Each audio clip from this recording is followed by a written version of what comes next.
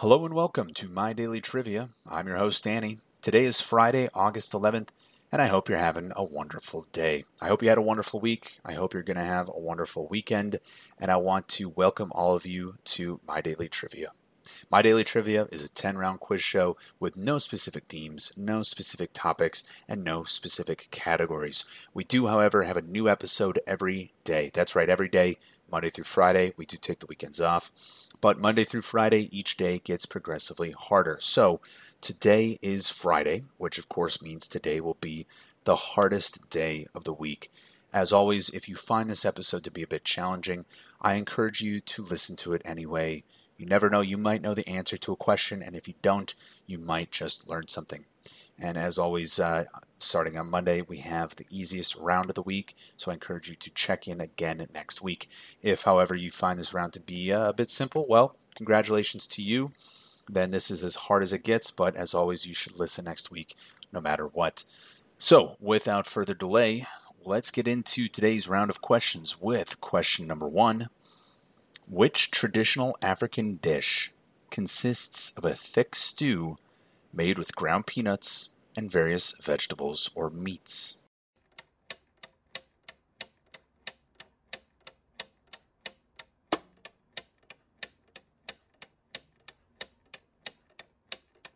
And the answer there is mafa. Mafa, also known as peanut stew or ground nut stew, was a stew that is a staple food in West Africa.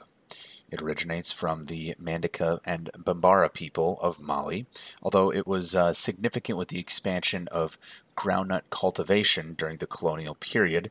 Mafa has also become a popular dish all the way across West Africa and even outside of West Africa, such as in Cameroon and in France. Recipes for the stew, of course, vary widely, but commonly include things such as chicken, tomato, onion, garlic, cabbage, and leaf or root vegetables. Other versions include okra, corn, carrots, cinnamon, hot peppers, paprika, black pepper, turmeric, cumin, and other spices. Mafa is traditionally served with white rice or fufu and sweet potatoes in more tropical areas such as the Ivory Coast. A variation of the stew called Virginia peanut stew even actually traveled with enslaved Africans to North America. So, the traditional African dish, there are many varieties, but it is called mafa. Moving on to question number 2. What is the capital city of Lesotho?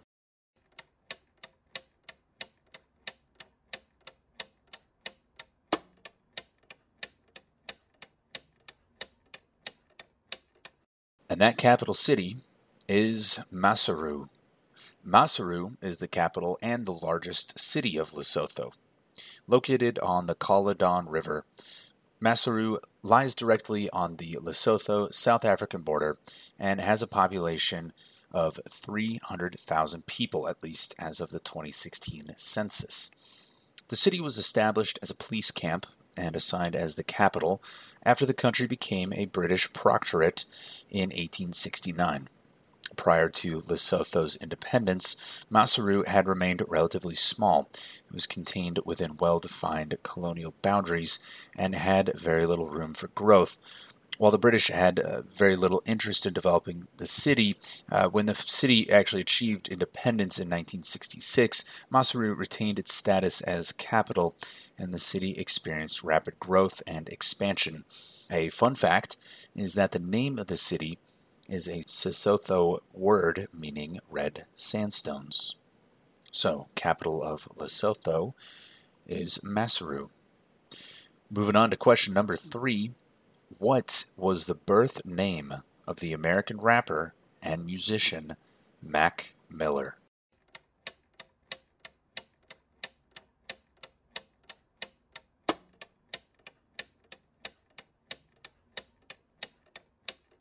Mac Miller's birth name was Malcolm McCormick. Malcolm James McCormick, known professionally as Mac Miller, was an American rapper and record producer. A self-taught musician, Miller played piano, guitar, drums, and bass, all by the age of 6. He first started rapping at the age of 14, later beginning his career in Pittsburgh's hip-hop scene in 2007 at the age of 15. In 2010, he signed a record deal with the independent label Rostrum Records and released his breakthrough mixtapes Kids in 2010 and Best Day Ever in 2011. Miller's debut studio album, Blue Slide Park in 2011, became the first independently distributed debut album to top the U.S. Billboard 200 since 1995.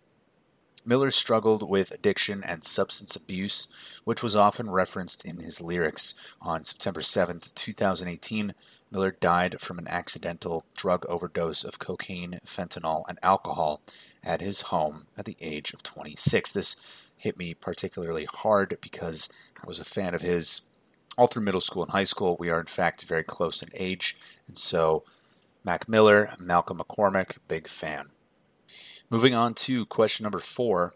What is the name of the first mass-produced car with a fully aluminum body introduced in 1994 by a German luxury automobile manufacturer?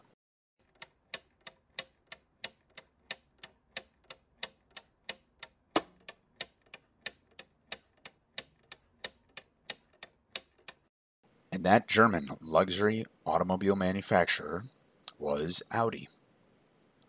Audi AG is a German automotive manufacturer of luxury vehicles headquartered in Ingolstadt, Bavaria. The origins of the company are complex, dating back to the early 20th century when several manufacturers merged. The company formed was called Auto Union and employed a logo of 4 interlocking circles to portray the 4 brands that had merged. This is the same logo that Audi still uses today. The company name is based on a Latin translation of the surname of the founder. The founder was August Horch. Horch means listen, and it became Audi in Latin because that's what listen is in Latin, is Audi. Audi's slogan is Vorsprung durch Technik, which is translated as progress through technology, and the company, along with the German brands BMW and Mercedes-Benz, is among the best-selling luxury automobile brands in the world.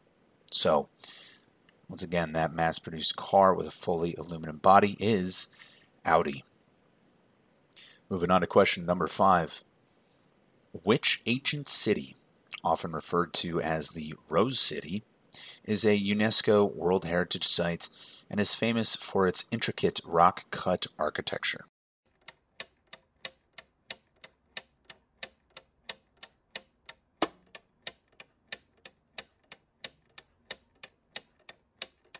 And that city is Petra.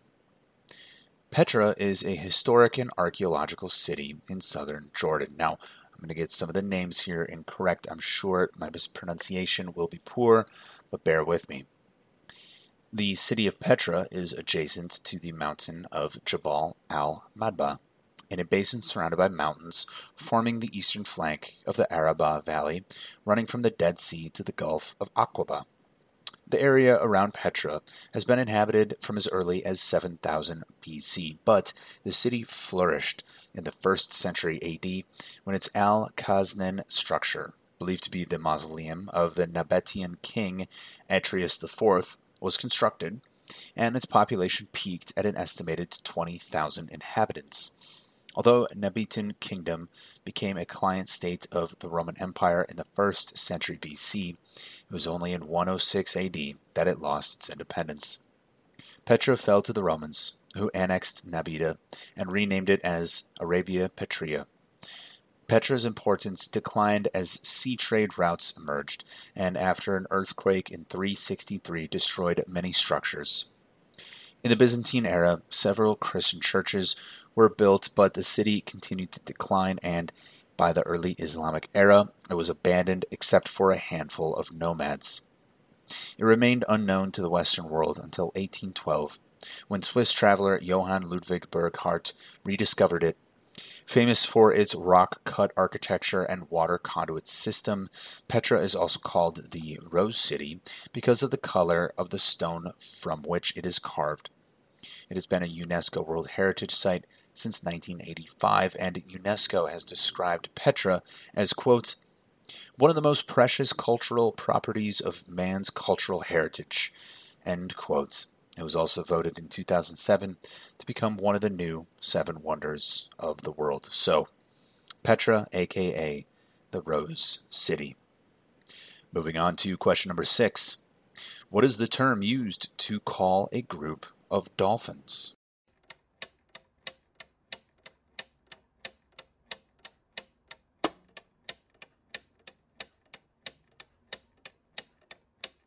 A group of dolphins is called a pod.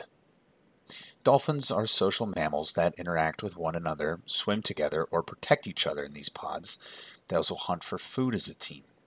Pod life also plays a very important role in protecting dolphins from predators such as sharks. Most pods contain anywhere from 2 to 30 dolphins depending on the species and the situation. However, there are occasions when pods gather with other pods to form superpods of 100 or even several thousand dolphins. Currently, there are 42 dolphin species which are grouped into 5 families. The oceanic dolphin family is by far the largest with 38 members, and there are 4 river dolphin families. However, classification is not an exact science, and as more information and discoveries come to light, deliberations will continue, and some dolphin species are likely to be further split into more than one species and or subspecies. Also, a fun fact, dolphins have some of the most elaborate acoustic abilities in the animal kingdoms. They make various sounds, including whistles, clicks, squawks, squeaks, moans, barks, groans, and yelps. So, a group of dolphins, if you see one, that is called a pod. Moving on to question number 7. In Disney's The Little Mermaid, what is the name of Ursula's human alter ego?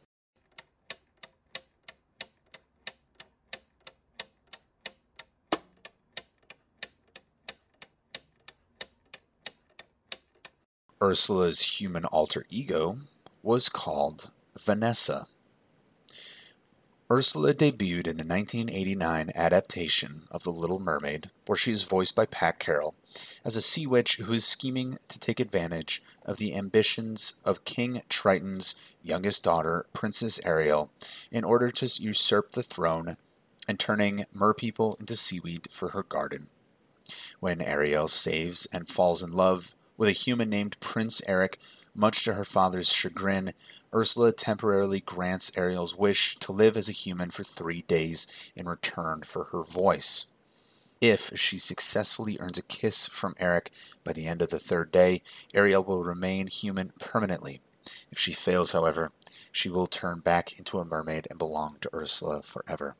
However, Ursula is determined to sabotage Ariel's and Eric's budding romance at any cost. When she realizes that Ariel and Eric are falling in love, Ursula transforms herself into a beautiful young woman named Vanessa.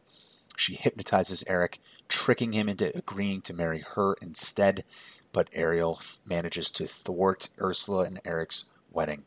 And through a series of events where Ursula nearly gets away with everything, she eventually is, of course, killed by Eric the hero. The movie came out in 1989, so hopefully I'm not spoiling anything for you, but just so you know, Ursula's human alter ego is named Vanessa. Moving on to question number 8. In traditional Japanese music, what is the name of the 3-stringed musical instrument that is plucked with a large triangular plectrum?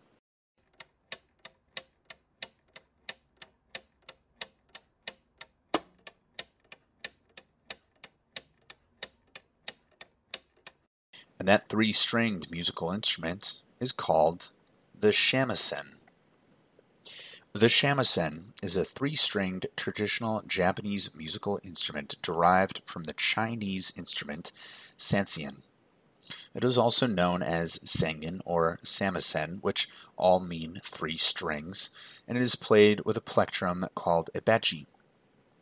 The construction of the shamisen varies in shape depending on the genre in which it is used. The instrument used to accompany kubaku has a thin neck, facilitating the agile and virtuistic requirements of that genre. The one used to accompany puppet plays and folk songs has a longer and thicker neck instead to match the more robust music of those genres. The most famous and perhaps most demanding of the narrative styles is called Giryayu. And if I'm mispronouncing that, I apologize, of course. It is named after Takemoto Giryayu, who lived from 1651 to 1714. He was heavily involved in the Bankraku puppet theater tradition in Osaku. The Kiryu shamisen and its plectrum are the largest of the shamisen family, and the singer-narrator is required to speak the roles of the play as well as to sing all commentaries on the action. So, quite a bit of multitasking there. Once again, that three-stringed musical instrument is known as the shamisen. Moving on to question number 9. According to the Greek philosopher Plato, what is the concept of love in which a person's love for an individual gradually transcends to a love for the world, beauty, and knowledge?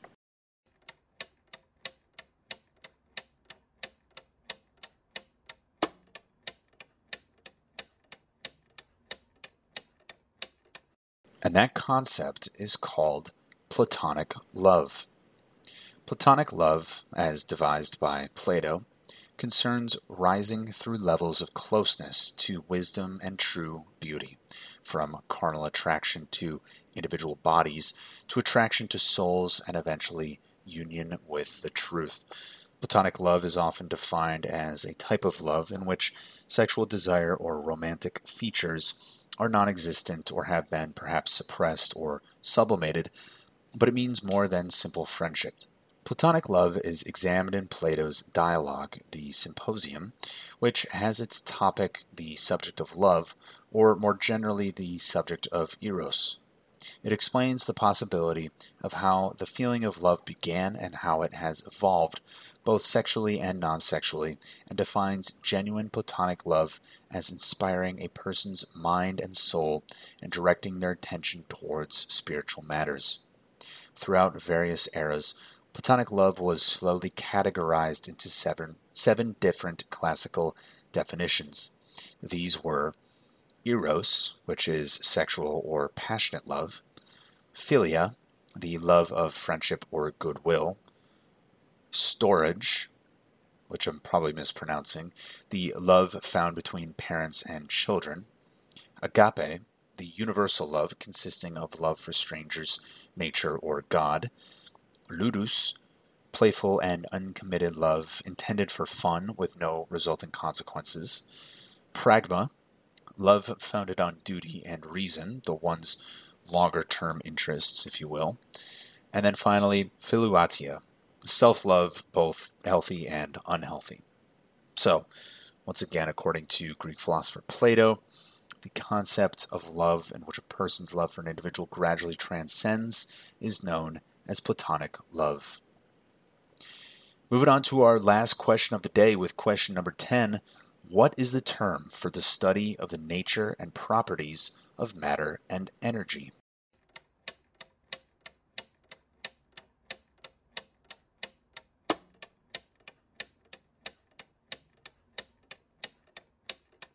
And the answer there is physics.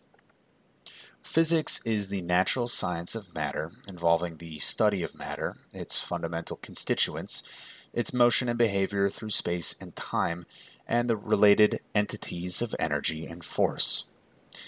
Physics is one of the most fundamental scientific disciplines, with its main goal being to understand how the universe behaves.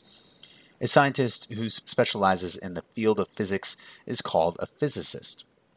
Physics is one of the oldest academic disciplines and, through its inclusion of astronomy, perhaps the oldest. Over much of the past 2 millennia, physics, chemistry, biology, and certain branches of mathematics were a part of natural philosophy. But during the scientific revolution and in the 17th century, these natural scientists emerged as unique research endeavors in their own right.